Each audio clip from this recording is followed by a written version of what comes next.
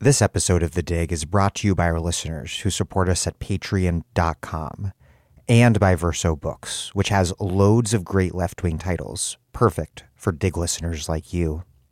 One that you might like is Tomorrow They Won't Dare to Murder Us, a novel by Joseph Andras, translated from the French by Simon Lazare. A young revolutionary plants a bomb in a factory on the outskirts of Algiers during the Algerian War. The bomb is timed to explode after work hours, so no one will be hurt. But the authorities have been watching. He is caught, the bomb is defused, and he is tortured, tried in a day, and sentenced to death by guillotine. By turns lyrical, meditative, and heart-stoppingly suspenseful, this debut novel by Joseph Andras, based on a true story, was a literary and political sensation in France. Tomorrow They Won't Dare to Murder Us by Joseph Andras. Out now from Verso Books.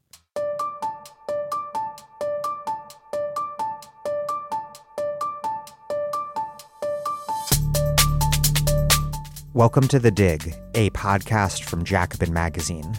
My name is Daniel Denver, and I'm broadcasting from Providence, Rhode Island. This is our second episode this week on Palestine. Please do check out the interview we posted earlier this week with teacher and BDS activist Aya Al-Ghazawi and journalist Issam Adwan, if you have not done so already. Today's episode is my interview with Palestinian scholars and analysts Noura, Erakat, and Tareq Baconi. We discuss a lot, including this latest round of Israeli assaults in Gaza, East Jerusalem, and throughout historic Palestine, the mainstream media construction of false equivalencies, the extreme right-wing trajectory of Israeli politics, the dynamics structuring the relationship between Hamas and Netanyahu, and what it means for the Palestinian national liberation struggle that Palestinians have so powerfully united across the divides that Israel has imposed, fighting for a free Palestine from the river to the sea. We also discuss the historic shift in U.S. public opinion underway toward the Palestinian cause that we see right now in the wake of last summer's massive Black Lives Matter protests. It's a powerful reminder that, once again in American history, the struggle for Black freedom here in the U.S. is a universal one that orients the American left toward the struggles of people everywhere. The U.S. left, as Mike Davis has repeatedly said on this show, needs to be a far more internationalist one that fights U.S. empire from the belly of the beast. Black Lives Matter has led the way, and that, I think, carries with it some very important lessons for how we think about politics. Finally, a ceasefire has, at the time I am recording this introduction on Friday afternoon, been announced, but Israel's apartheid regime, of course, continues. And so does the Palestinian resistance. Briefly, please support this podcast at patreon.com/thedig. if you regularly depend upon us for in-depth analysis like this about everything, everywhere. That's patreon.com/thedig. Also, please do contribute to the Palestinian people. I have included a link of organizations that you should donate to in the show notes. Okay, here's Noura, Erakat, and Tareq Baconi. Noura Erakat is a human rights lawyer and professor at Rutgers University's Department of Africana Studies and Program in Criminal Justice. She's a co-founding editor of Jadaliyya, an electronic magazine on the Middle East that combines scholarly expertise and local knowledge. She is also the author of Justice for Some, Law and the Question of Palestine, a book that I interviewed her about in 2019 and that I will link to that episode in the show notes. Tareq Baconi is a senior analyst for the International Crisis Group on Israel-Palestine and the author of Hamas Contained, The Rise and Pacification of Palestinian Resistance.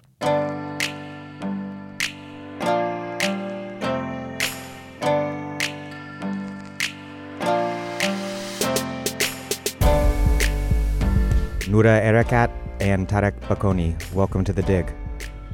Thank you for having us, Daniel. Thanks for having us, Daniel. let's start off with where things stand as we speak on Wednesday. Noura, you recently told me that what's happening right now is truly unprecedented. What is happening right now across all of historic Palestine, and why, given the long history of Israeli brutality and Palestinian resistance, is what's happening right now so different? So let's just be clear. When I say unprecedented, I do not mean in Palestinian history. I mean in recent history, that the scale and scope of Israel's assault against all Palestinians across all Palestinian geographies in the besieged Gaza Strip, within Israel, in the West Bank, including East Jerusalem, as well as towards the diaspora population in this moment, that is unprecedented in recent history, as well as is the Palestinian resistance to it. Normally, Palestinian resistance emerges in different pockets, but what we're seeing now is a unified, uniform response. Protests amongst the Palestinian citizens of Israel, who have asked me not to term them that way, but to regard them as enemies of the state or subjects of apartheid, from the Palestinians in the Gaza Strip, as well as the Palestinians in Jerusalem and throughout these West Bank. All of these are Zionist, legal and political, frankly, colonial demarcations that have separated Palestinians from one another. What folks need to understand about the significance of this moment is that the fact that you have Palestinians resisting across these geographies and the fact that Israel is assaulting Palestinians across these geographies is affirming once again the singular nature of the Palestinian nation and the singular nature of our cause, which is against a settler colonial project of removal of native Palestinians to replace them with Jewish Zionist settlers.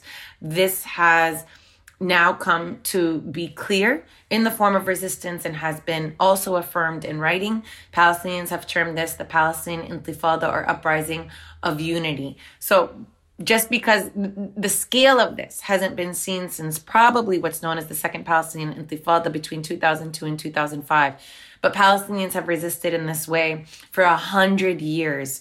We, as early as 1917, protesting against the Balfour Declaration and the designation of Palestine as a site of Jewish settlement, when Palestinians said Jewish people are welcome here as immigrants to find in Palestine a cultural home, but not a state, not a national state. We see Palestinians rise again in 1929 in what have been termed riots, but which has been consistently found to be mass uprisings, most significantly between 1936 and 1939, known as the Palestinian Great Revolt. Again, throughout the 1970s, when the PLO takes the helm of the liberation movement and transforms it from an Arab nationalist cause into a Palestinian nationalist cause, using national armed liberation struggle as a primary tactic and strategy for liberation.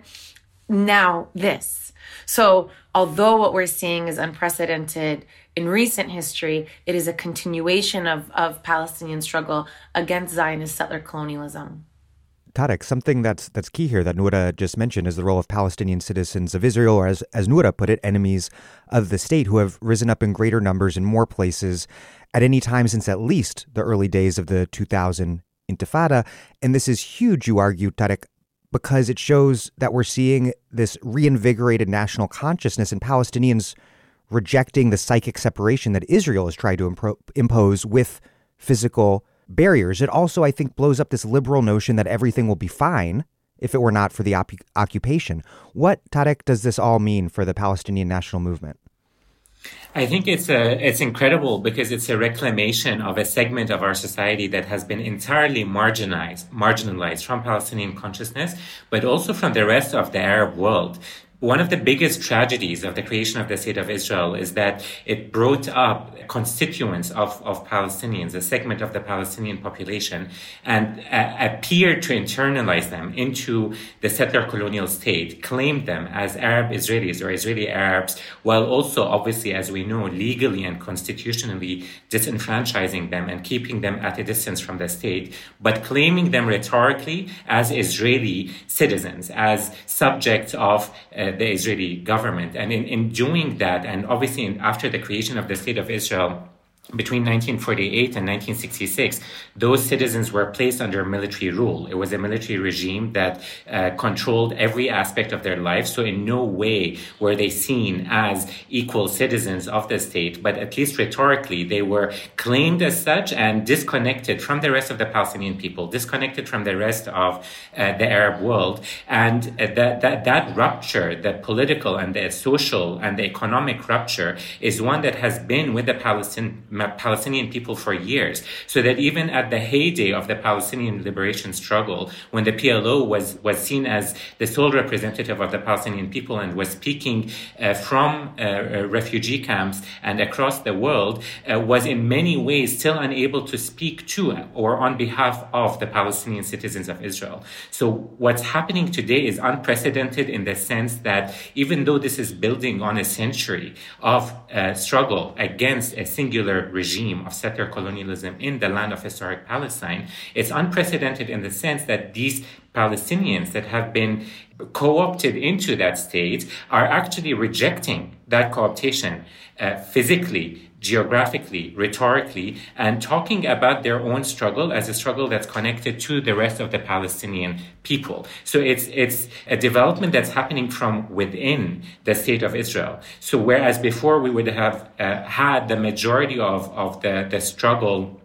or the biggest part of the struggle taking place from without the state of Israel, from surrounding areas. We now have that being complemented with a struggle from within the state of Israel. And that goes to the heart of challenging what the Zionist regime is. It goes to the heart of challenging the idea that there can be a system of Jewish supremacy in the land of historic Palestine. And for me, it's a great moment of hope because it is, despite all of the sprawling system of control, the economic and military and security and rhetorical control that is, and diplomatic control that is aimed at putting Palestinians in silos and fragmenting them, we're seeing a process of shedding that, of destroying that system of control and overcoming it into a oneness that is really inspiring. And I think Palestinian citizens of Israel are at the heart of that. The current round of violence and repression was sparked by a move to evict or remove Palestinians in the East Jerusalem neighborhood of Sheikh Jarrah, which the Israeli Foreign Ministry has framed as a real estate dispute. How, Noura and Tareq, is the law being used to mystify settler colonialist displacement as a real estate dispute and to obscure the fact that Israeli law is explicitly racist in its treatment of Palestinian and Jewish land claims, a mystification that in turn obscures the entire history of the Zionist project? Just to point out that the law is being deployed by the state in order to shape this as a real estate dispute. It's not in the law itself, but all the spokespeople of the state, military, political, and otherwise, want to diminish this as a moment of conflict over private property rather than as a project of removal that connects all Palestinians. It helps to go back to the history of the Sheikh Jarrah neighborhood in particular, which was developed in 1956, an agreement between Jordan, which had authority over the West Bank during this time in the aftermath of the establishment of Israel, and the United Nations Relief Works Agency, which had some humanitarian protection for the Palestinian refugees. Sheikh Jarrah becomes the new home of displaced Palestinians who had become refugees from the newly established state. In 1982, Jewish Zionist settler groups attempted to take Sheikh Jarrah because it was part of an expanded Jerusalem. That in 1967, when Israel comes to occupy East Jerusalem and the rest of the West Bank, it expands Jerusalem's municipal boundaries by 10 times, some 17,500 new West Bank acres. It's including within Jerusalem's jurisdiction with a specific intent in order to Judaize that entire territory. So everybody within this territory is going to be marked as targets for removal. That's why in 1982, when the Jewish Zionist settler groups sue within Israeli courts for Sheikh Jarrah, for the homes in Sheikh Jarrah, it was through a very deceptive, corrupt, an ethical representation by an Israeli lawyer on behalf of 17 families in Sheikh Jarrah, who entered them into an agreement whereby the Jewish Zionist settler groups owned the land, but the Palestinians were given permission to remain in their homes as a privilege until further notice. This is what we see then fomenting, beginning what now the state wants to refer as a real estate dispute, but is in fact collusion by the state through other means. When the Trump administration moves the embassy, U.S. embassy from Tel Aviv to Jerusalem, in that moment, Palestinians said clearly, this is not about losing a capital of an inchoate Palestinian state. This move is a violent message to Palestinians that you do not belong. Everyone in that expanded, who were now stuck between Israel's annexation wall and the rest of East Jerusalem and what Israel had marked, from Sheikh Jarrah, Silwan, Al-Isawiyya, and other Palestinian communities in East Jerusalem, become marked for settler colonial removal. So the families in Sheikh Jarrah have actually for decades been struggling against this removal. They have for decades had the support of international solidarity. In each of those instances, as we're seeing now, it was the protests from the Palestinians and the international solidarity communities that have prevented Israel from successfully taking the homes, but not all of them. The Hanun family was taken out of its home and placed, they had to be in tents on the side of the street. These are settlers entering the homes with the backing of Israeli police and violently removing them. The Al-Kurd family is now facing this same process that others in the neighborhood have faced, and a process that Palestinians know intimately well because they have been subject to it, whether it be in Sheikh Jarrah, whether it be in Al-Khalil or Hebron, whether it be in Khan al-Ahmar, whether it be in Jaffa, where just last summer Israel was within the state trying to demolish and desecrate a Palestinian cemetery in order to expand a parking lot, or whether it be in the Gaza Strip where they expand the buffer zone, so to speak, but are in fact taking more land with less Palestinians on it. Tareq. I agree with everything that Noura just said. And I think part of the reason that I think Sheikh Jarrah was lightning rod, the way that mobilized Palestinians beyond that specific neighborhood, is because it's a microcosm of that broader reality that Palestinians are living in. It's, as we know, this idea of settler colonialism is an ongoing process. It's not something that happened in 1948 and ended. It's something that continues to impact the lives of every single Palestinian wherever they are. But specifically what's happening in Sheikh Jarrah, which is the loss of home, the loss of being able to stay on a bit of land in order to allow a Jewish settler to come into that land, that is the core of what the Palestinian experience is. That goes to the heart of what Palestinian nationalism and Palestinian struggle for liberation is. And so when we're thinking about, Noura's mentioning the examples of Jaffa in the recent past, but we can go all the way back to thinking about the Galilee and to thinking about other Palestinian cities in what is now Israel, Palestinian cities like Haifa, where these homes were inhabited by Palestinians one day, and then the next day were inhabited by Israeli Jews. This idea of dispossession is one that every Palestinian, no matter where they are, carries with them. And so in that sense, Sheikh Jarrah becomes a microcosm of that.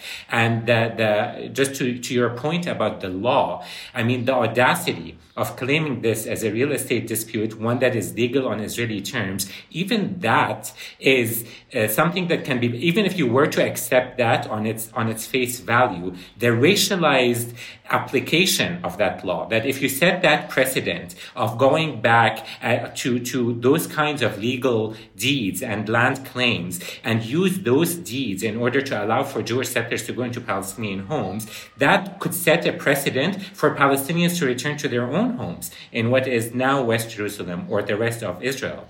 But even that law is applied in a way that's racialized. And so the idea that the Israeli Supreme Court could be a platform for any kind of just resolution to this issue is laughable.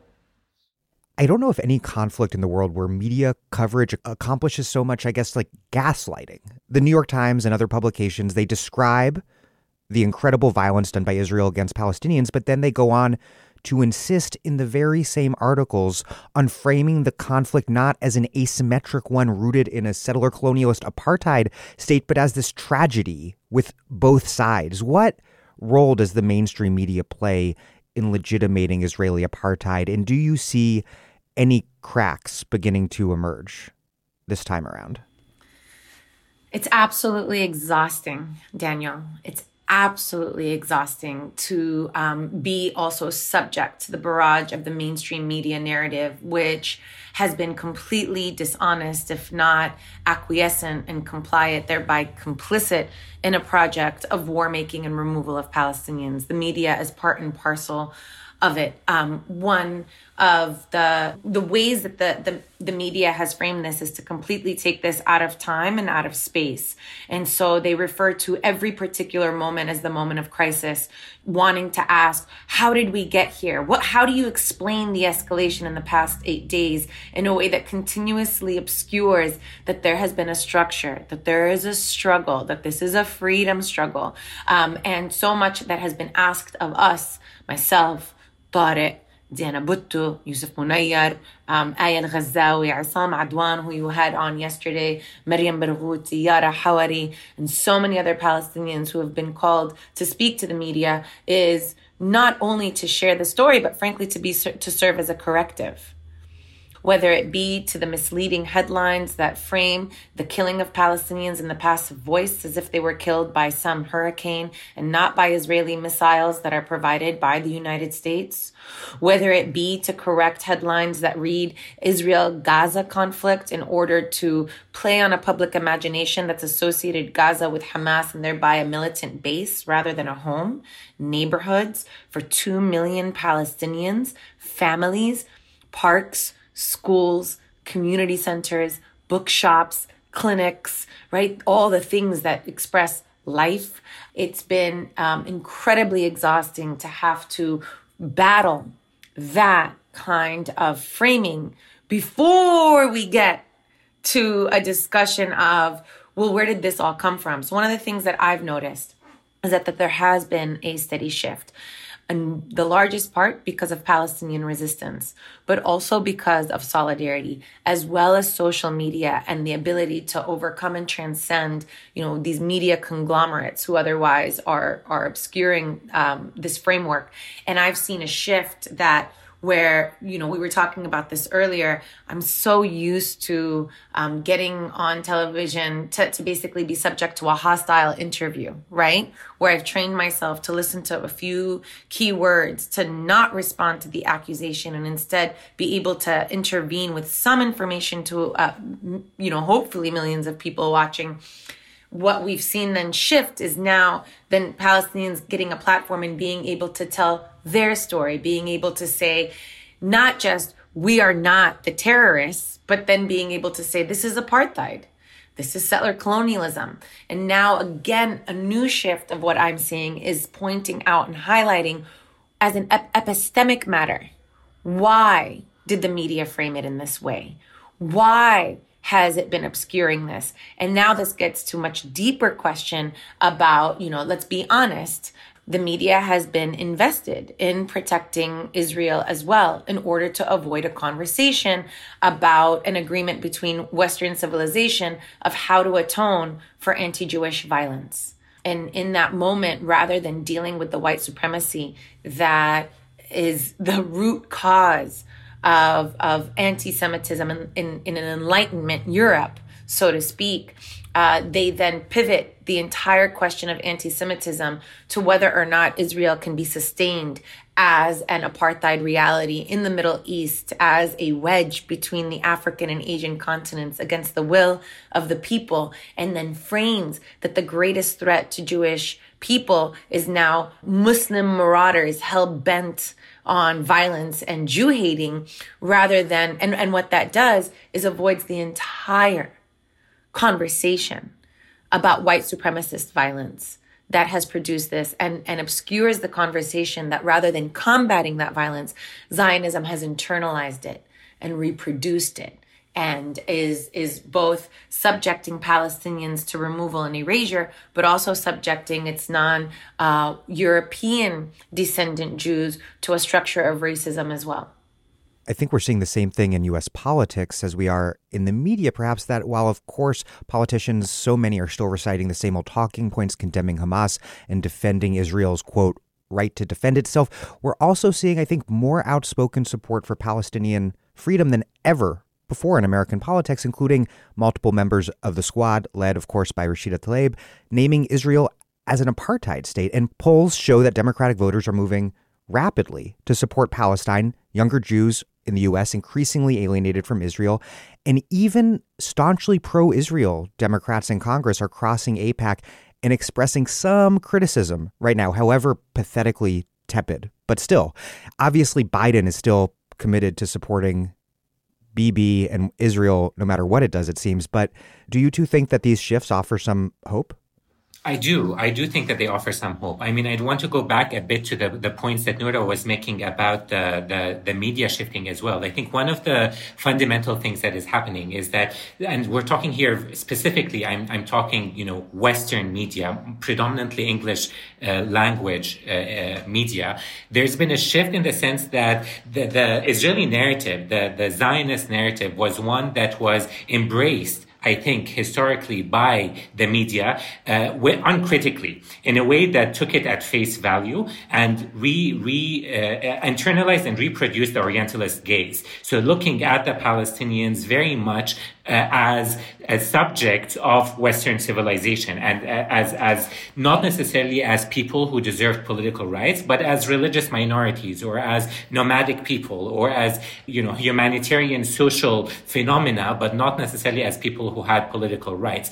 That is what is now being challenged. The idea that you can dehumanize Palestinians to the level that they become passive subjects, if they appear at all, or they become terrorists or the subjects of humanitarian intervention or any of the tropes that could be used to shed Palestinians of their livelihoods and of their humanities. Those become part and parcel of the media narrative. And what we're seeing is that there are cracks appearing in that. And I just want to sort of mention some examples. I mean, all the examples that Noura gave were spot on. But we need to also think about, when Palestinians are invited into these spaces, they're often invited as witnesses of their struggle, as witnesses of their tragedies, not as analysts, not as people who are able to come in with expertise to talk about what's happening, because their analysis has to be subjected to what the West thinks is the right way of viewing certain things. And that's already in a colonial prism. It's already in a prism of American imperialism.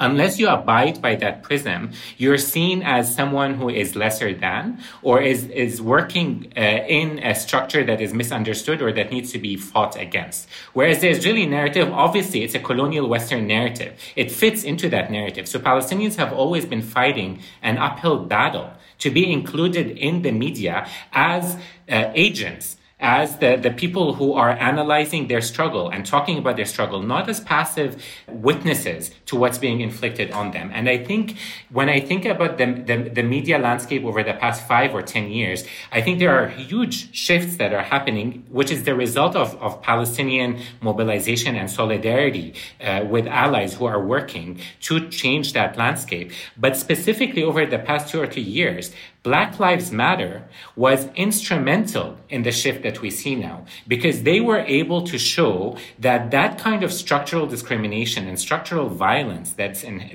present in the media, the blind spots that even white liberals have, the blind spot that they have about racism, about discrimination in the discourse, the media discourse, that has, I think, shattered something that allowed other indigenous populations and other minority groups to be able to show that blind spot actually exists beyond just African Americans, let's say, if we're talking in the US. And so it's created an opening that I think Palestinians are now benefiting from. And the fact that members of the squad, but not only, but that members of the squad are also bringing the Palestinian narrative into the American hallways of power, it makes it impossible for the media to continue avoiding this. So now they're trying to catch up to the story. I've never been as overwhelmed with media requests as I have been the past week. And that's incredible.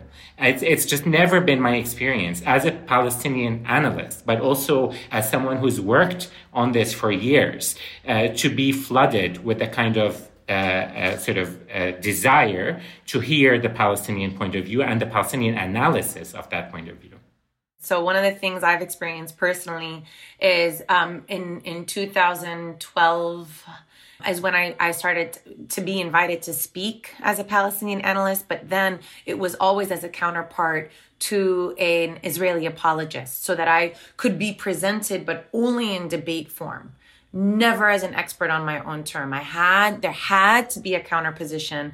And I think it was, the media's fear. Later, and now as I'm invited, I have to say that even though they can run my bio, so often I see the media placing my bio as human rights attorney and making clear at the beginning of the program, here is Noura, who is very critical of Israel, speaking for the Palestinians. They have to make it clear that I'm an advocate, that I have bias, right? That I have a certain moral compass that's guiding me, and notwithstanding, they still aren't framing me as the analyst or as the professor or as the author, right? That can speak about the canon as well as about, what's at stake here. And so even though I do see this shift, I still see media tepid and tepid for good reason. People have been punished. Stephen Salaita had his tenure revoked. Norman Finkelstein was removed from his university. Mark Lamont Hill was removed as a CNN analyst for saying very basic things on the day of the international solidarity with the Palestinian people. Rashid Khalidi has been defamed. Edward Said, who we all exalt, was assailed because he threw a rock from the southern Lebanese border into Israel in a symbolic gesture and was framed as a Jew-hating terrorist and violent. There is deep punishment for this. The BLM knows this well. When they put out their 2016 platform, they were defunded by several donors. Their events were canceled by certain spaces that didn't want to host their events anymore. And they doubled down and said, we will not be told how to frame our liberation. If we see it as entwined with the Palestinian people and other peoples who are subject to U.S. imperial violence, that is part of our narrative. And did double down, but not everybody is as brave or has been as brave. And so I think that these journalists, there's a lot of people I can tell you, for example, who will whisper in my ear or send me a text, but not say anything publicly. And it's not because of what they believe, but it's because they're preserving their own interests. They want to be invited to the next event. They want to secure the next contract. And I'm not, everybody has their own life to live, and this is not a moment of shaming. I am lifting this up and making it clear for people that this is a common experience. And the more folks that actually challenge this, that share their narrative, that share how they've been bullied or punished, the more of you that do that, the more we can actually break the dam. If one person gets arrested in a civil disobedience march, it really doesn't, it might not make a difference because that one person will be punished. But if thousands fill those jails to protest against this injustice, then that does break the dam. That does change this narrative. So just want to emphasize, we should name it. We should name it to encourage people that your experience is not singular, and that it's our collective response that will make a difference. Noura, you've written about how the U.S.-sponsored so-called peace process not only strengthened Israel's position, but weakened the Palestinian Liberation Organization, which in turn facilitated the emergence of Hamas, which was founded as an outgrowth of the Muslim Brotherhood in 1987, but had prior to that been entirely, basically non-political from its 1946 founding. And today, and Tareq, I know this is something you've written quite a bit about, Israel uses Hamas and its armed resistance as a pretext for their own brutality constantly. Tareq, how has Israel over the years sought to shape the opposition to their apartheid and occupation regime? And to what end have they been shaping it?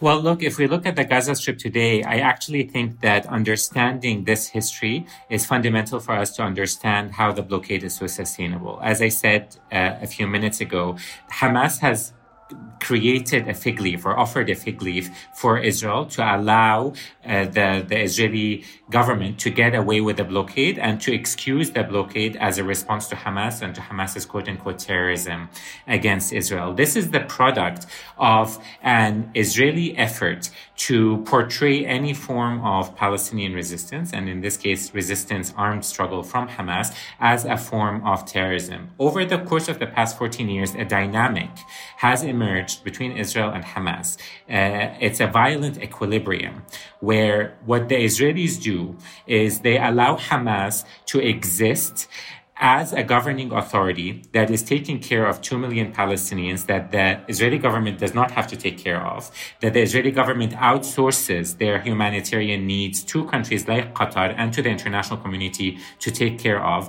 and maintains them enclosed in a strip of land that Hamas then governs, right? That reality allows the Israeli government to get rid of 2 million Palestinians and to sort of remove their responsibility from Israel, obviously all for demographic reasons, to make sure that Israel maintains a Jewish majority or the semblance of a Jewish majority in this sort of architecture of occupation and blockade that exists. Now, Hamas plays into that in the sense that Hamas exists now as a Palestinian resistance movement with its own territory, with its own base that is obviously not liberated because it's under occupation and under blockade, but where within that territory, there are no occupation forces.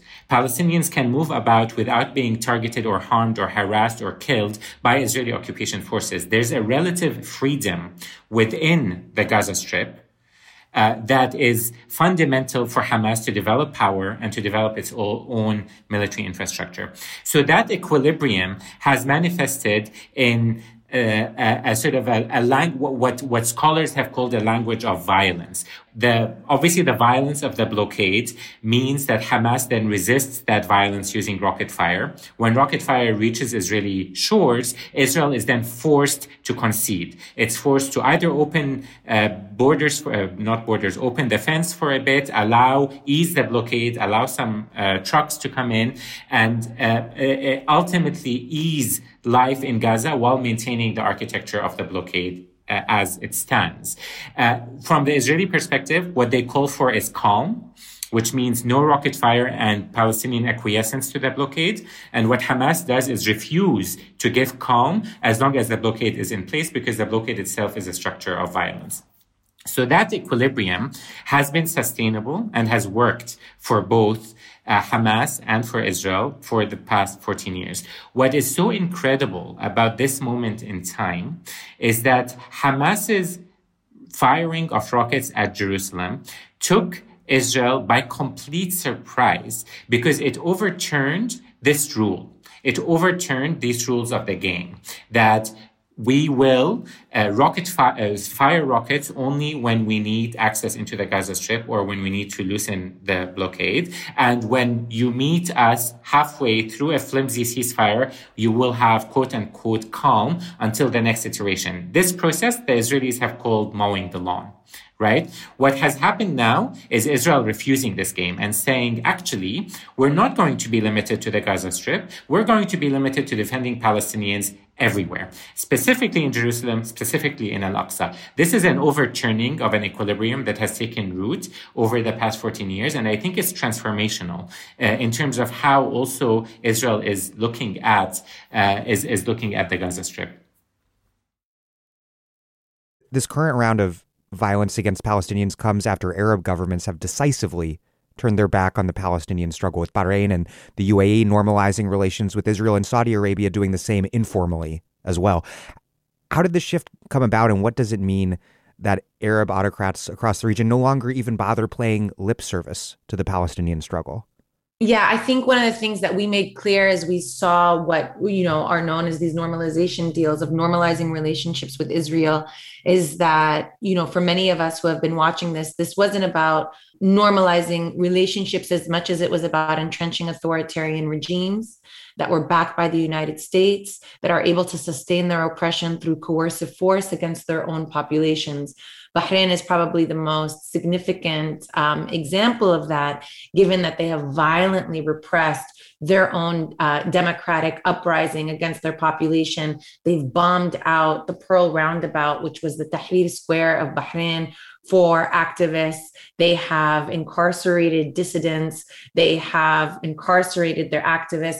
Those who, when it came to Sudan, for example, we understood that it wasn't the Sudanese civilian government who entered into this agreement, but its military government instead, which made plain that this was about the consolidation of violent authoritarianism against peoples that certainly harmed Palestinians, but also harmed other Arab populations, predominantly in African populations, who have been seeking a better future. Also, to put that in context, the other thing about normalizing with Israel. Let's just put that in historical context. Ever since the establishment of Security Council 242, which established a quid pro quo framework of land for peace in a very unjust way. 242 is a violent tool of oppression and dispossession in that it affirms, one, it forgives Israel of its aggression in 1967. It was never defensive force. It was an aggressive use of force. And so all the land that it occupied should have been returned to their rightful inhabitants without precondition, number one. But number two, 242 then enshrines Palestinian juridical erasure, as it refers to them as a humanitarian cause and a just solution for refugees without establishing that they too shall be sovereigns. Number three, it frames that Israel will be a permanent fixture in the Middle East, and to ensure that they'll hold on to Arab territories as ransom to be returned in exchange for permanent peace. Now, this was passed unanimously at the Security Council, notwithstanding this tremendous violence. But even in the aftermath, what that land for peace framework should have ensured is that the land would be returned to its rightful owners in exchange for permanent peace with Israel and as other Arab nations who had more leverage, because Israel, with the support of Henry Kissinger, refused to recognize that Palestinians can negotiate at all for their lands. And this becomes even more clear after 1973.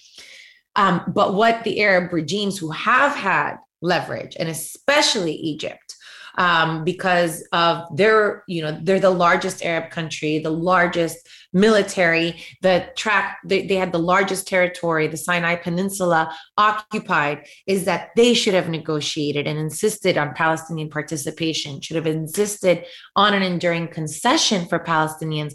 But when it entered into the 1979 Camp David peace accords with Israel, it exacted nothing. It exacted nothing in exchange beyond the return of the Sinai Peninsula on behalf of the Palestinians. This was seen as a tremendous affront and led the Arab world to condemn Egypt and specifically Anwar al-Sadat in that moment. Jordan becomes the second in 1994 when it enters into a normalization agreement and a peace treaty. But in Jordan's case, it was also conceding that this was not its jurisdiction, that this was the West Bank and Gaza were to be negotiated by Palestinians.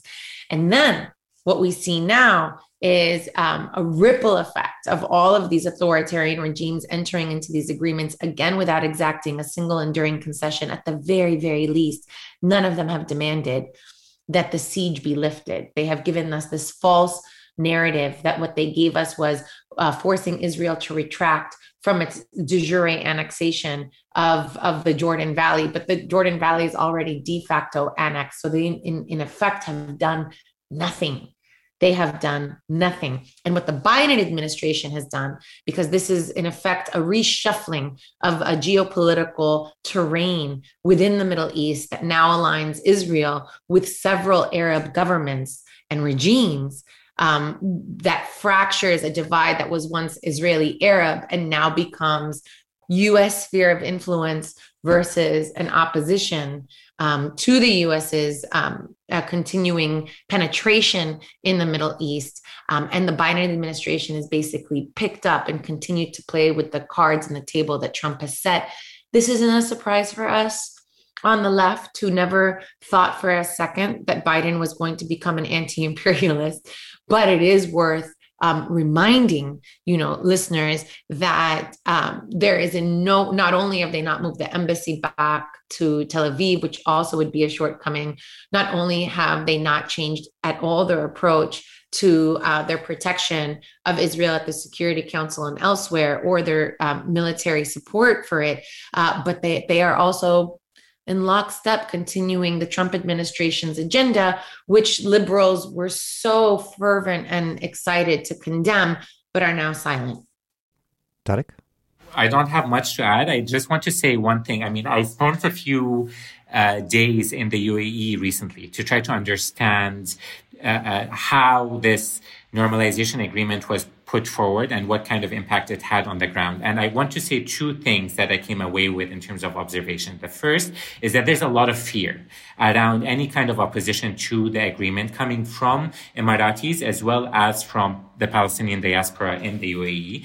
And that's not to say that there aren't people in the Emirates who are supportive of this deal and who are sort of pushing for normalization. I'll come to that point in a second. But that is to say that this deal is very much a top-down deal. It is one that is possible because an authoritarian government is putting it forward with little regard for where the people are and what the people desire in terms of the foreign policy of that government. But the second point is that I was shocked by how Zionist the Emirati discourse is around things like we are a self-made nation. We've built ourselves up from the bootstraps. We're living in a region that is committed to violence and committed to instability. We are fighting Islamism. We are fighting the backward trajectory that other countries are committed to, and that vision is what shapes and sort of supports much of their exposure to or sort of desire to link up with the Israeli state. They see the Israeli state as a counterpart, as another regional power that is committed to the regional vision. Obviously, it's a regional vision that is anti-democratic, that is maintaining stability rather than reform and rather than change and rather than greater human rights and the sort of everything that the Arab Street stood for in 2011. That's a vision that's bringing the UAE, that's bringing Bahrain, that's bringing other countries in collaboration with Israel. And it's a vision that is regional. So they see the Biden administration or the U.S. generally as no longer a trusted ally that can maybe support these regimes if the Arab Street mobilizes. And so they're looking for other allies in the region, allies that would equally be threatened by any kind of popular democratic mobilization in the region. It's through that lens that we need to understand the normalization agreements. They are shared military, economic, diplomatic agreements in which the Palestinian people are collateral damage, but so are all the other communities in the region that are mobilizing for greater change or more democratic change in the region. I think it's been very interesting over the past 2 days seeing what's happening in the Emirates and in the in Bahraini media channels, in which we're seeing time being given to the Palestinian struggle. Suddenly, the UAE and Bahrain are shamed by the fact that they had thrown the Palestinians under the bus through the normalization agreements, and they're trying to position themselves as supporters of that, or at least putting through the airwaves the narrative that, we're still here, we're still listening to the Palestinian struggle. What has happened on the ground in Palestine today shows how shallow the normalization agreements are and how brittle they are, because they are based fundamentally on the idea that Palestinians have been defeated and that they can be swept aside and acquiesce to their defeat. And all we're seeing is a complete renunciation of that. I want to talk about Israeli politics, where it seems as though the imminent contradictions of settler colonialism present since the very beginning of Zionist settlement have really come to the surface. Likud and even more extreme right parties dominate labor has all but collapsed, and Israeli politics are in a state of permanent crisis as Netanyahu's repeated inability to form a majority leads to election after election as he seeks to evade prosecution for corruption. Did the Zionist project make labor Zionism impossible and the right-wing dominance that we see today inevitable? I mean, I think it's very difficult to sort of think about, what might have been, but I would err on the line of saying that this was in some ways the natural culmination of what the Zionist project is in Palestine. It was always meant to be the creation of a Jewish homeland in historic Palestine. And I think the expansionist nature of that project began and expanded under Labor, not under Likud. So we're already thinking about a false division between Likud and Labor, or right and left in Israeli politics, which does not go to the heart of what is in truth already a settler colonial project that is looking to displace Palestinians. Now, the reason why I say it's difficult to say what could have been is because there was a moment in time when the Palestinian leadership, wrongly in my opinion, acquiesced to partition and legitimated a project of settler colonialism on the majority, 7-8% of their homeland. And in doing so, created an opportunity where there might have been partition, and there might have been a continuation of a process where Palestinian citizens of Israel do, in fourth or fifth or sixth generations, think of themselves exclusively as Arab Israelis, and where Palestinians become restricted to 22% of their land, and that partition exists. And that could have been the product of a peacemaking industry committed to making the survival of a settler colonial state in the land of historic Palestine viable. But make no mistake, that outcome would have already been a legitimation of something that was deeply, deeply problematic, a structure of violence that would have already disenfranchised millions of Palestinians from their rights. Now, it could have happened. And there's a million ways that we could have argued about the historical projection of how Zionism unfolded in the land of historic Palestine. But we are at a moment now where the arrogance and the greed of the Israeli political establishment, which is fed by an international carte blanche that allows them to maintain a structure of expansion and colonization with impunity, that overreach, that greed has allowed the Israeli political system to think that they could move forward and get away with it. And I think what we're witnessing now is a backlash of that moment. Part of the reason that I think the current moment in time is so inspiring is because it sort of goes to the heart of rejecting not just the expansion. It's not just rejecting the settlements. It's not just rejecting the blockade. It's going back to the roots of the Palestinian struggle and rejecting the fundamentals of what the Israeli state is today. And I think in doing that, it's going back to this idea that, partition may have been a pragmatic, quote unquote, compromise that the Palestinian leadership may have been cornered into. Even the Palestinian leadership today might still think that that's the only, quote unquote, feasible way to go forward.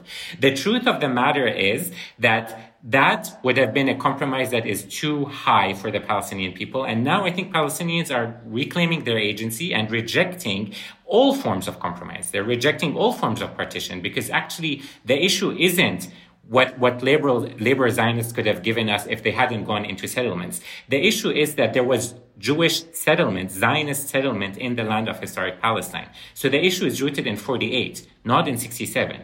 And so, regardless of what the political differences are within the Israeli political system, there is a fundamental issue that needs to be addressed. And that, I think, is what we're seeing specifically in the Palestinian citizens of Israel rising up today. Noura, what do you make of this trajectory of Israeli politics just towards new right-wing extremes, and the fact that the fundamental contradictions of Israeli Zionist politics and society seem increasingly impossible to reconcile? So I would add a couple of things only. and just affirm that I think it's fantasy for people to believe that there is a significant distinction between Labor and Likud.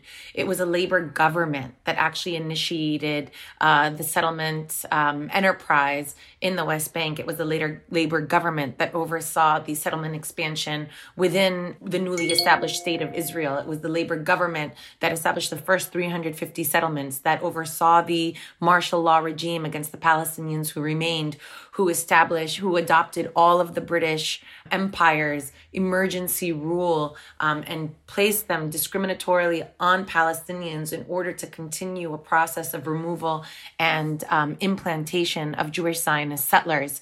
So that we don't see Likud even come onto the Israeli political scene until 1977. So to then make this about, lamenting, but Labor actually had a vision. What we should lament is the beginning of Zionism, which was, for some was about not just an establishment of a state in Palestine, but had something to do with a vision for Jewish emancipation. That gets co-opted by a Western civilizational analysis and a colonial framework that basically sees brown and black bodies as redundant, either redundant or to be exploited. So that would be the first. The second thing I want to say is that the Israeli left has been decimated.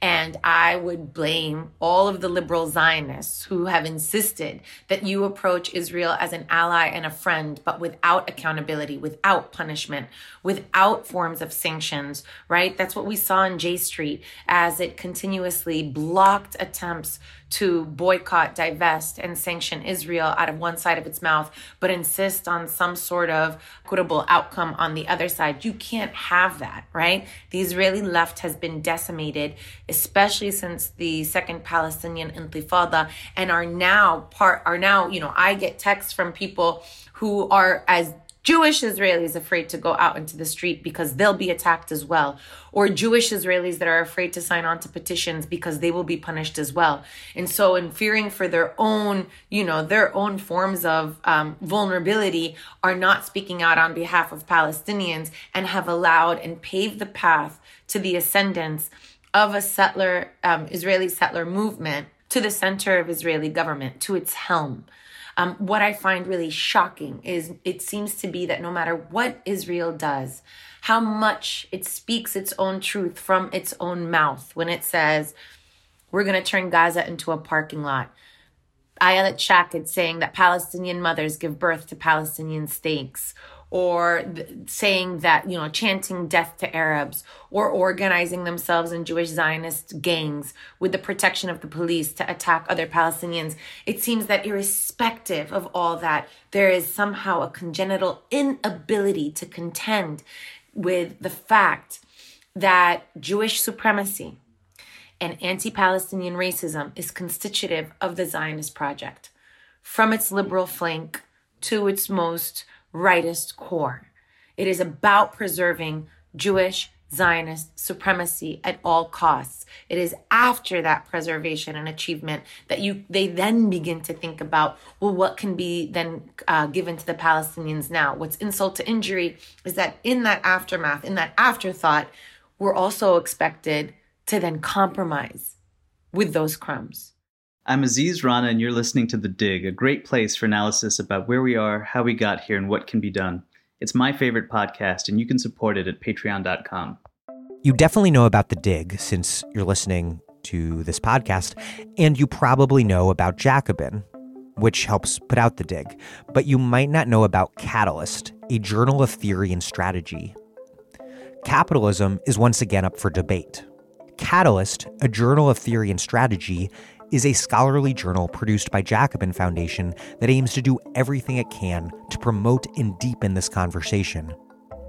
Its focus is, as the title suggests, to develop a theory and strategy with capitalism as its target, both in the North and in the global South. That's an ambitious agenda, but this is a time for thinking big.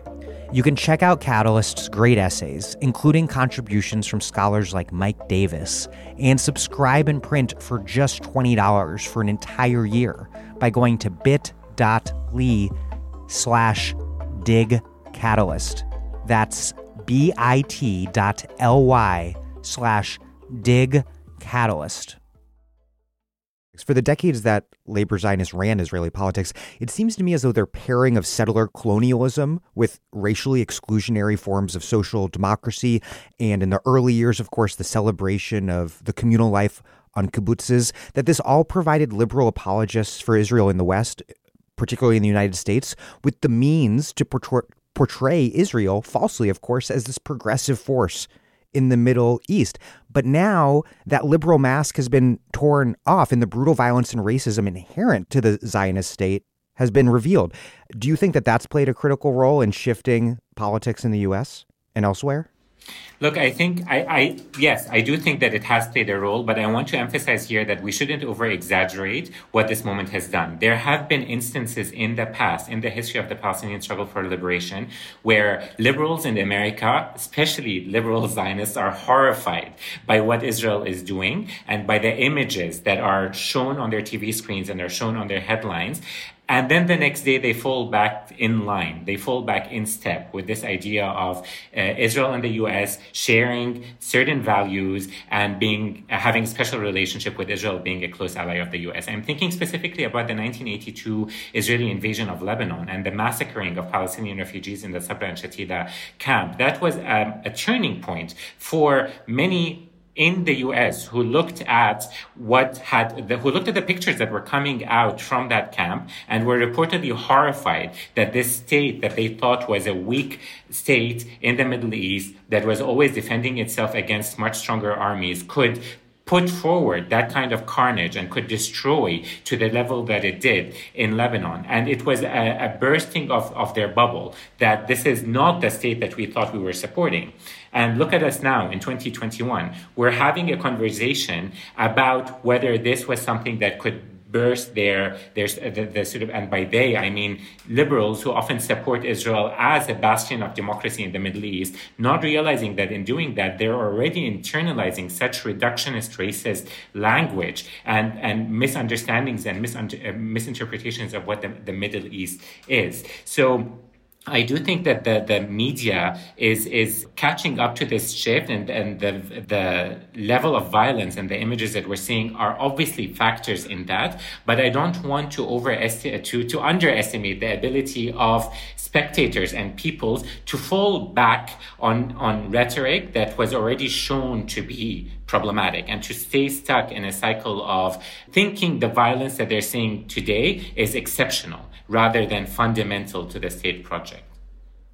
I want to turn to Palestinian politics. How has the current political landscape in Palestine, with Gaza under Hamas rule, the West Bank run by the PLO-dominated Palestinian Authority, and nearly 2 million Palestinians inside Israel, how has that all shaped the current moment? Who is leading the Palestinian movement? And could this present moment of violence and struggle, could it change the balance of forces within Palestinian politics and within the national movement?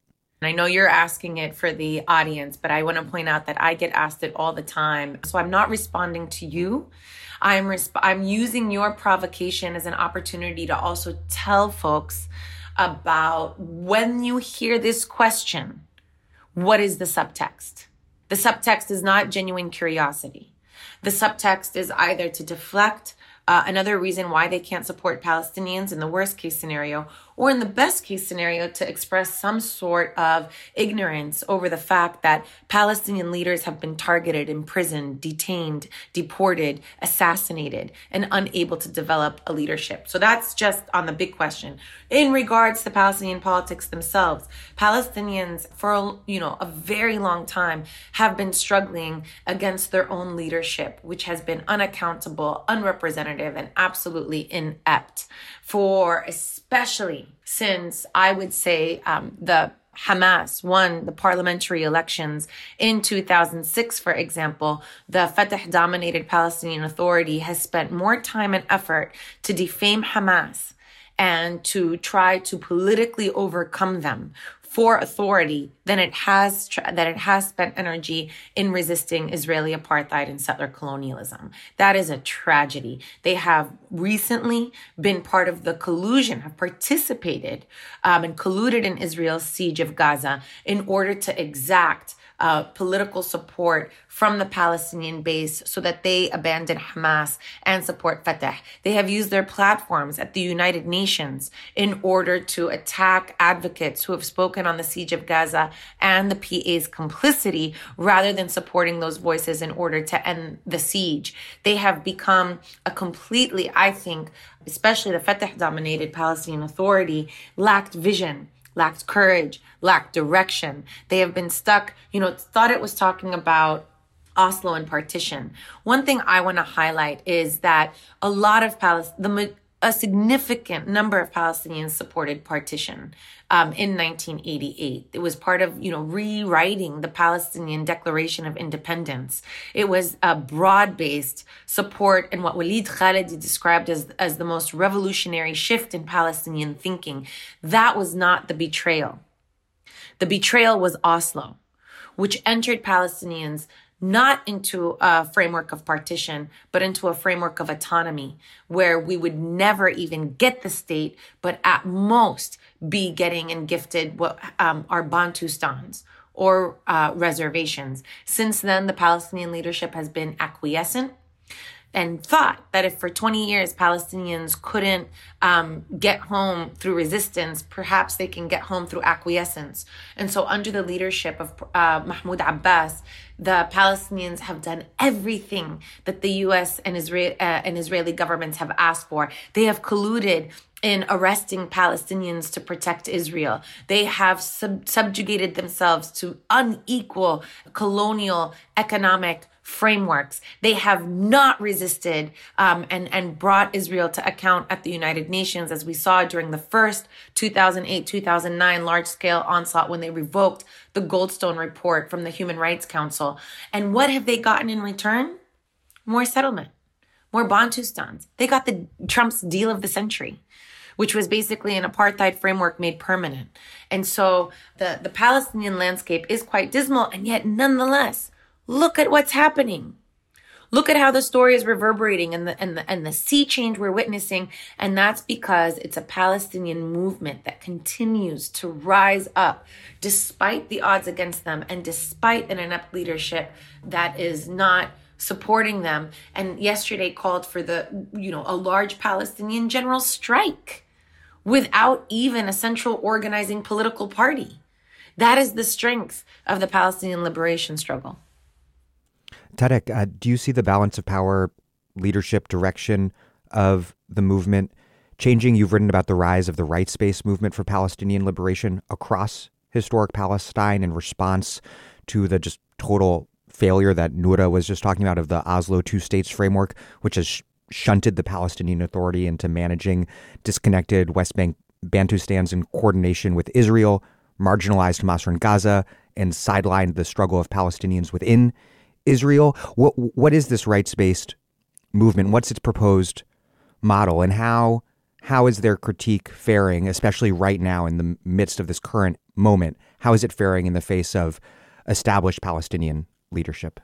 First of all, I want to say that if we look at the history of the Palestinian struggle for liberation from its earliest days, even before the creation of the State of Israel, we have a long and very proud history of the Palestinian street calling inept leaders to shame.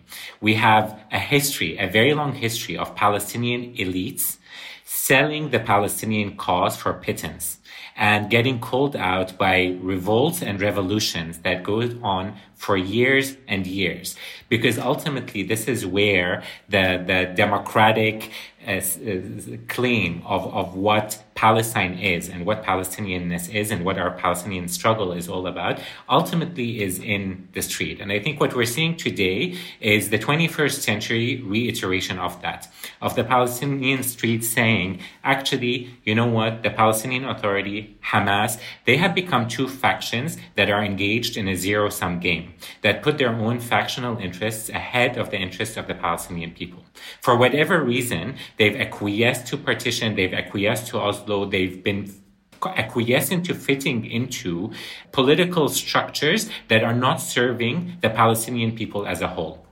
And the intifada that we're seeing now is a shaking off of that, is a refusal to have the Palestinian cause be limited and reduced to these political factions and to the power structures that have been created by design specifically to limit Palestinian liberation rather than to allow for it. Now, in that sense, I think that's the biggest upheaval that we're seeing now. That's the biggest change that's happening on the Palestinian political structure, which is that the street is rising up to say those politicians, that even the PLO that has international diplomatic and legal power is not right now the representative of what the Palestinian people want and who they are. The street is. Now, that is a fundamental shakeup. But there's another change that happened over the course of the past week, and I think it's one that is very difficult to talk about, based on our conversation now about where the media is, but also fundamental to understand. When Hamas began firing rockets in order to protect Jerusalem from Israeli aggression, it was opening up space for Palestinians to reclaim agency and for Palestinians to be in a position where the right to self-defense is not only a right that Israel and the Israeli Jews can claim, but also that Palestinians can claim. By the time the first rocket had fallen on Israeli territory, 500 Palestinians had been injured in Jerusalem. But the first time we heard the international community talk about the right to self-defense, it came when the first rocket entered Israeli airspace. And so what happened is a fundamental shakeup of this idea that actually Palestinians have to be acquiescent to have any kind of concessions from Israel or to move forward or to be accepted by the political community. The struggle that we're seeing now is a struggle that has to be expansive. It includes popular protests and people in the street, but it also includes armed resistance. It should be armed resistance in the form of, in accordance with international law, and it should safeguard the lives of civilians. But armed resistance is an appropriate way to deal with a militarized regime that is bent on killing and destroying Palestinian lives. And so in that sense, that's a fundamental shakeup that's happening in Palestinian politics, because it's not only breaking out of the idea that we need to be passive, that has the Oslo straitjacket that has informed what the Palestinian Authority is, but it's also created room for the Palestinians to see that in their political engagement, there are different facets of struggle. There are legal struggles, and there are military struggles, and there are popular struggles, and there are economic struggles in the strikes and in the economic sanctions that are being called on. And all of those are different forms of struggle that are serving the same cause and that are moving us all in the same direction. And rather than sort of the divide and rule that had informed, the difference between the PA adopting diplomatic measures or Hamas adopting military means and people being restricted from even moving or protesting, we're seeing a shaking off of that. And we're seeing a sort of a more inclusive discourse that is making room for different forms of struggle against a single regime. Do you think we might finally see the end of the zombie Oslo framework that's just been restricting Palestinian politics for so long? Is this the beginning of the end of that? That's a really good question. I have been talking within my compas and my colleagues. Well, what is the next horizon? Because in 2014, during Israel's last onslaught of the Gaza Strip, which wasn't the third necessarily in 6.5 years, but the 22nd since Israel's withdrawal in 2004, when it announced its withdrawal in 2004, then we produced a pedagogical project that wanted to rehabilitate Israel's wars on Gaza within a settler colonial framework that emphasized that warfare and siege were other forms, tactical forms of the settler colony in order to remove and replace and dispossess Palestinians. Now in 2021, I think that's become obvious, right? As Palestinians rise up in an intifada of unity. And so we've been asking ourselves, well, then what's the next horizon? If now this has been, catching up to understand that Gaza is not separate, but Gaza is part of the Palestinian struggle.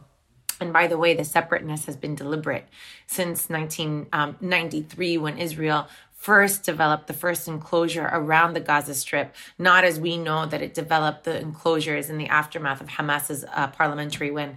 In any case, so when we think about what's the next horizon, this has been precisely the issue. Can we make this the final and formal death of the Oslo framework?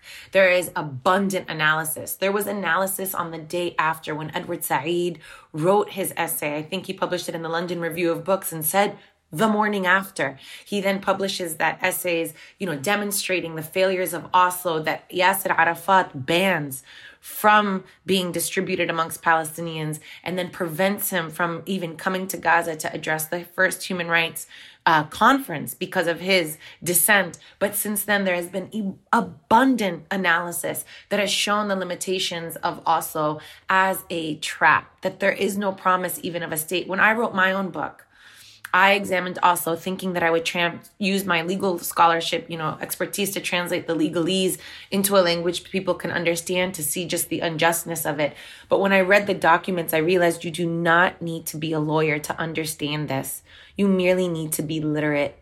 So the question I answered instead was, why did the PLO enter into this? And how did Israel achieve this, right?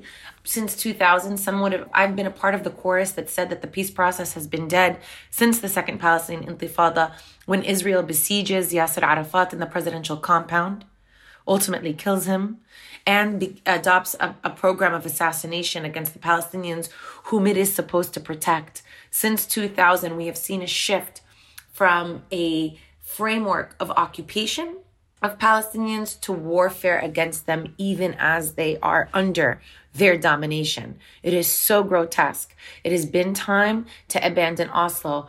The problem is that the kind of in the Westphalian framework and through diplomatic capitals, they remain beholden not to the Palestinian grassroots movement, who has been insisting upon this shift, but have remained beholden to the so-called Palestinian official leadership.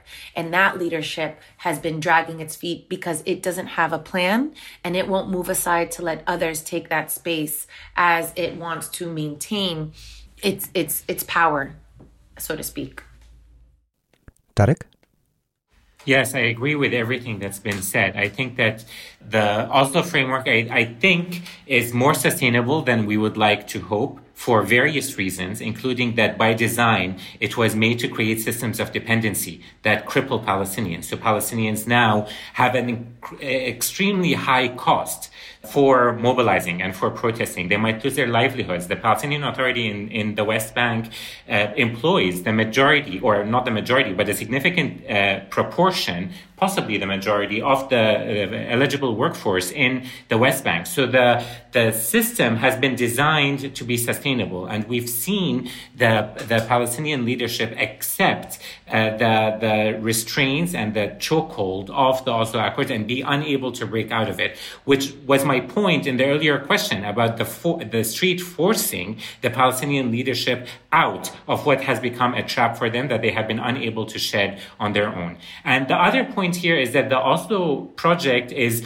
not necessarily only restricted to Israel-Palestine, in the sense that there's international investment in this project. It's a project that's meant to manage the status quo. It's a project that's meant to sustain a level of stability or quiet in Israel-Palestine. And by quiet, it's obviously quiet for Israel and Israeli Jews who are able to go about their life without feeling the cost of the occupation, because they are entirely protected from understanding what the regime that they're living under is doing in the rest of the territories. But that is but on the other hand, for Palestinians, is obviously no quiet, because they are living under a regime of violence and what Noura calls rightly a regime of assassinations.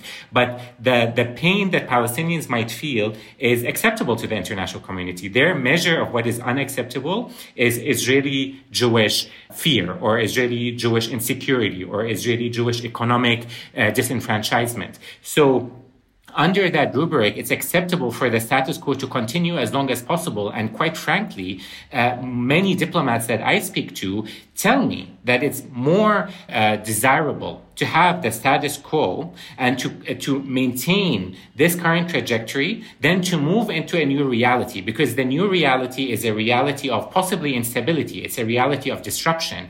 And my question to them is always, disruption for whom? Because this reality now is a reality that is sustainable, and it is a reality that is one that can be tolerated if the only prism that you're looking at is the prism of Israeli Jewish security or Jewish lives, as versus the lives of the entire inhabitants who are living from the river to the sea. And so the Oslo Accords there's a lot of investment in maintaining them and in maintaining this as a conflict, quote unquote, that can be managed indefinitely. So, I would hope that this is a turning point.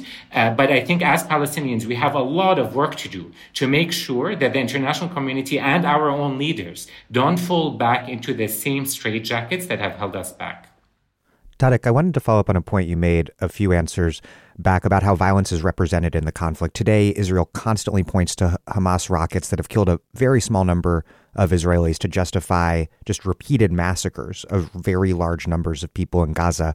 But just a few years ago, Israel got away with massacring civilian protesters at the border with Gaza. How is it that any form of Palestinian resistance, nonviolent or violent, is delegitimated at the same time as Israel's overwhelming military assaults are normalized? And what role in particular does the demonization of Hamas and then the demonized Hamas's association with Gaza, what role does that play in it all?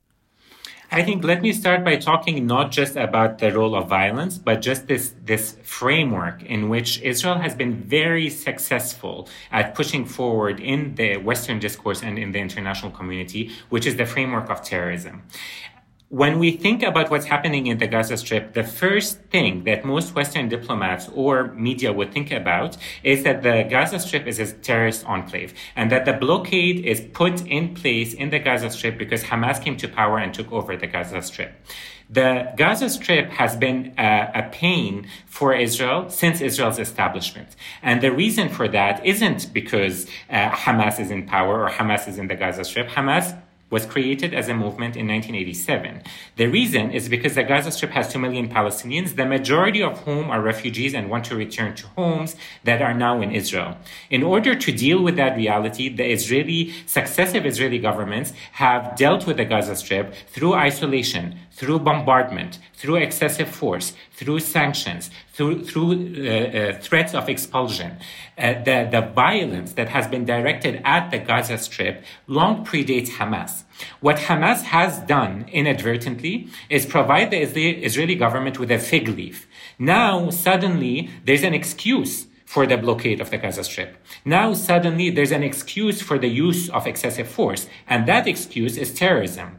And so in that kind of framework, in that framing, if this is the sort of the uncritical narrative that we want to hold on to, there is no excessive force, because what is being shot at in the Gaza Strip are not people. They're terrorists. So when we have protests at the fence of Palestinians marching to return to their homes, and we have Israeli snipers literally snipering off unarmed civilians and medics and journalists, and we have the International Criminal Court carrying out an investigation and showing that Israel is possibly violating international law and carrying out war crimes against protesters and civilians in Gaza, that then becomes excused under the rubric of terrorism and under the rubric of self-defense.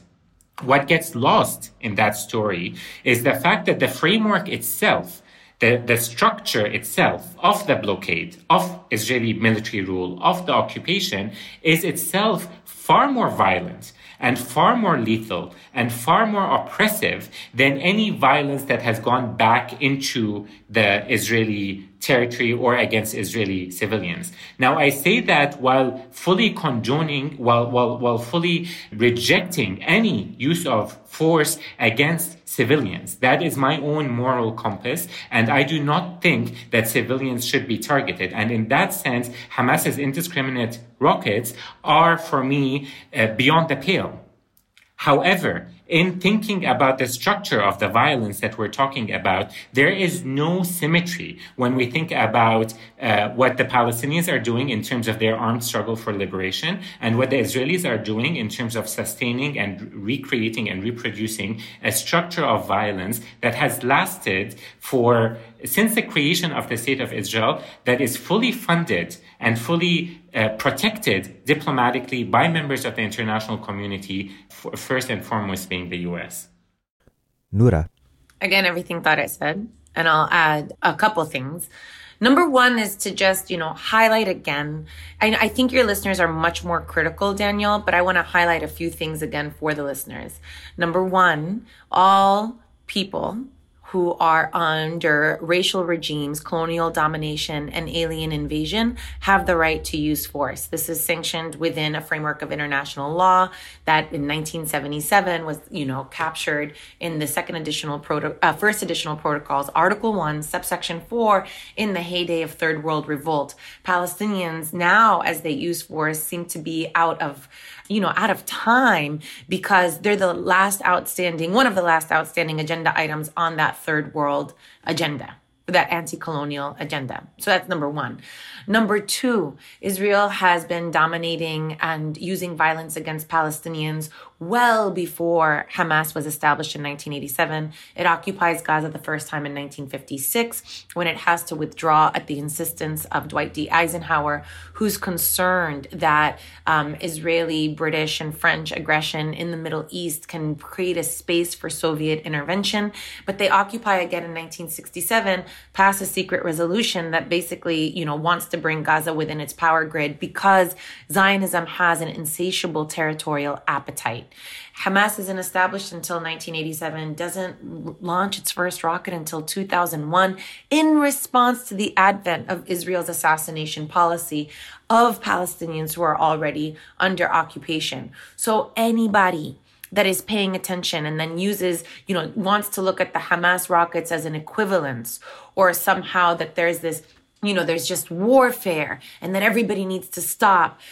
One needs to pay attention that stop for whom? After that spectacular violence ends, the structural violence continues in the form of siege, in the form of apartheid, in the form of settler colonialism. And, it reminds me of Frantz Fanon's observation that liberals are only concerned when the natives begin to use it.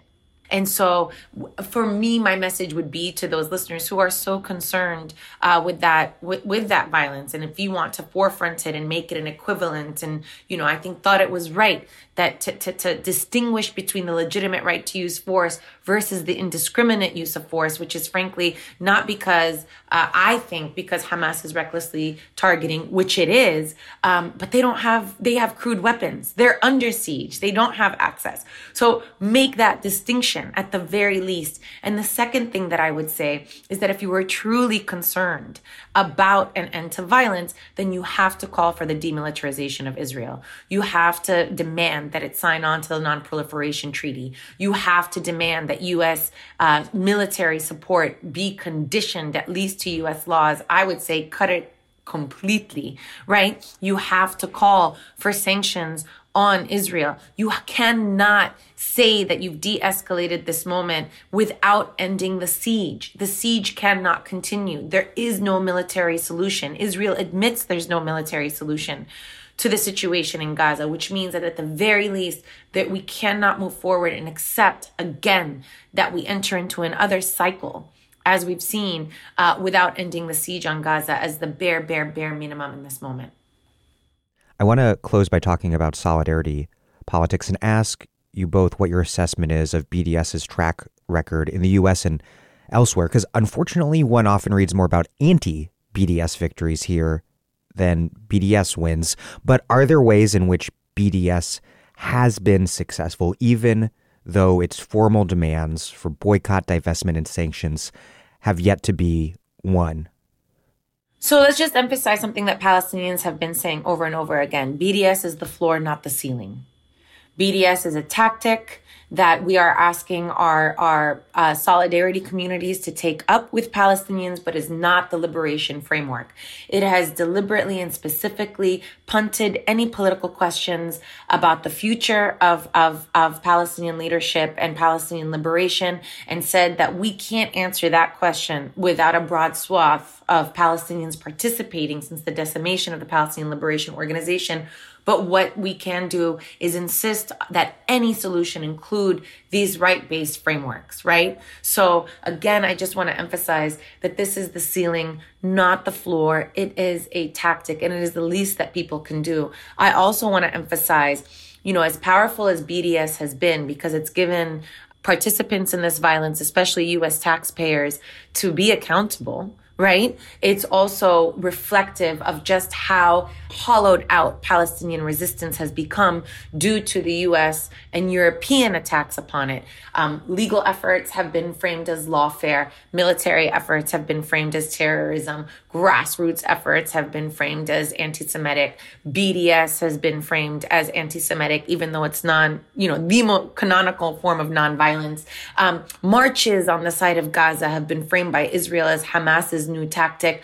They have left Palestinians with almost no forms of legitimate resistance in Western eyes, right? And so BDS then becomes, what BDS also represents is the fact that it becomes dependent on the solidarity movement to take up the mantle, to believe Palestinians when they speak, and then to exercise their agency, not because Palestine is just another issue in the world, but because specifically it is the responsibility of the United Nations, which legitimized the state of Israel in the form that it did without more conditions. It is the responsibility of the UN, which is sustaining Israel's violence. It is the responsibility of the European Union, which has participated in this violence by containing the status quo rather than resolving it. And so I still encourage people to participate, but I would say that this is the least that can be done.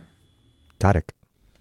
Absolutely. I agree with that. And I would add one thing, which is to say, not only is it the responsibility of the international community, I think that Palestine is a part and parcel of the struggles that other people have elsewhere. And we cannot separate what Palestine is from what the BLM struggle is, from what the struggles of other indigenous peoples are. I think the Zionist settler colonial regime that exists in Israel today is a product of what American imperialism looks like. Fighting Palestine is a fight that also means advancing and progressing the rights of different communities and indigenous peoples and minorities elsewhere. And so in that sense, I think that solidarity needs to be to de-exceptionalize Palestine, for all of us to think about what this struggle is in ways that bring Palestine out of this silo and put it in with the rest of the struggles that we're all facing. Noura, Erakat, and Tareq Baconi, thank you both very much. Thank you for having us, Daniel. Thank you, Daniel.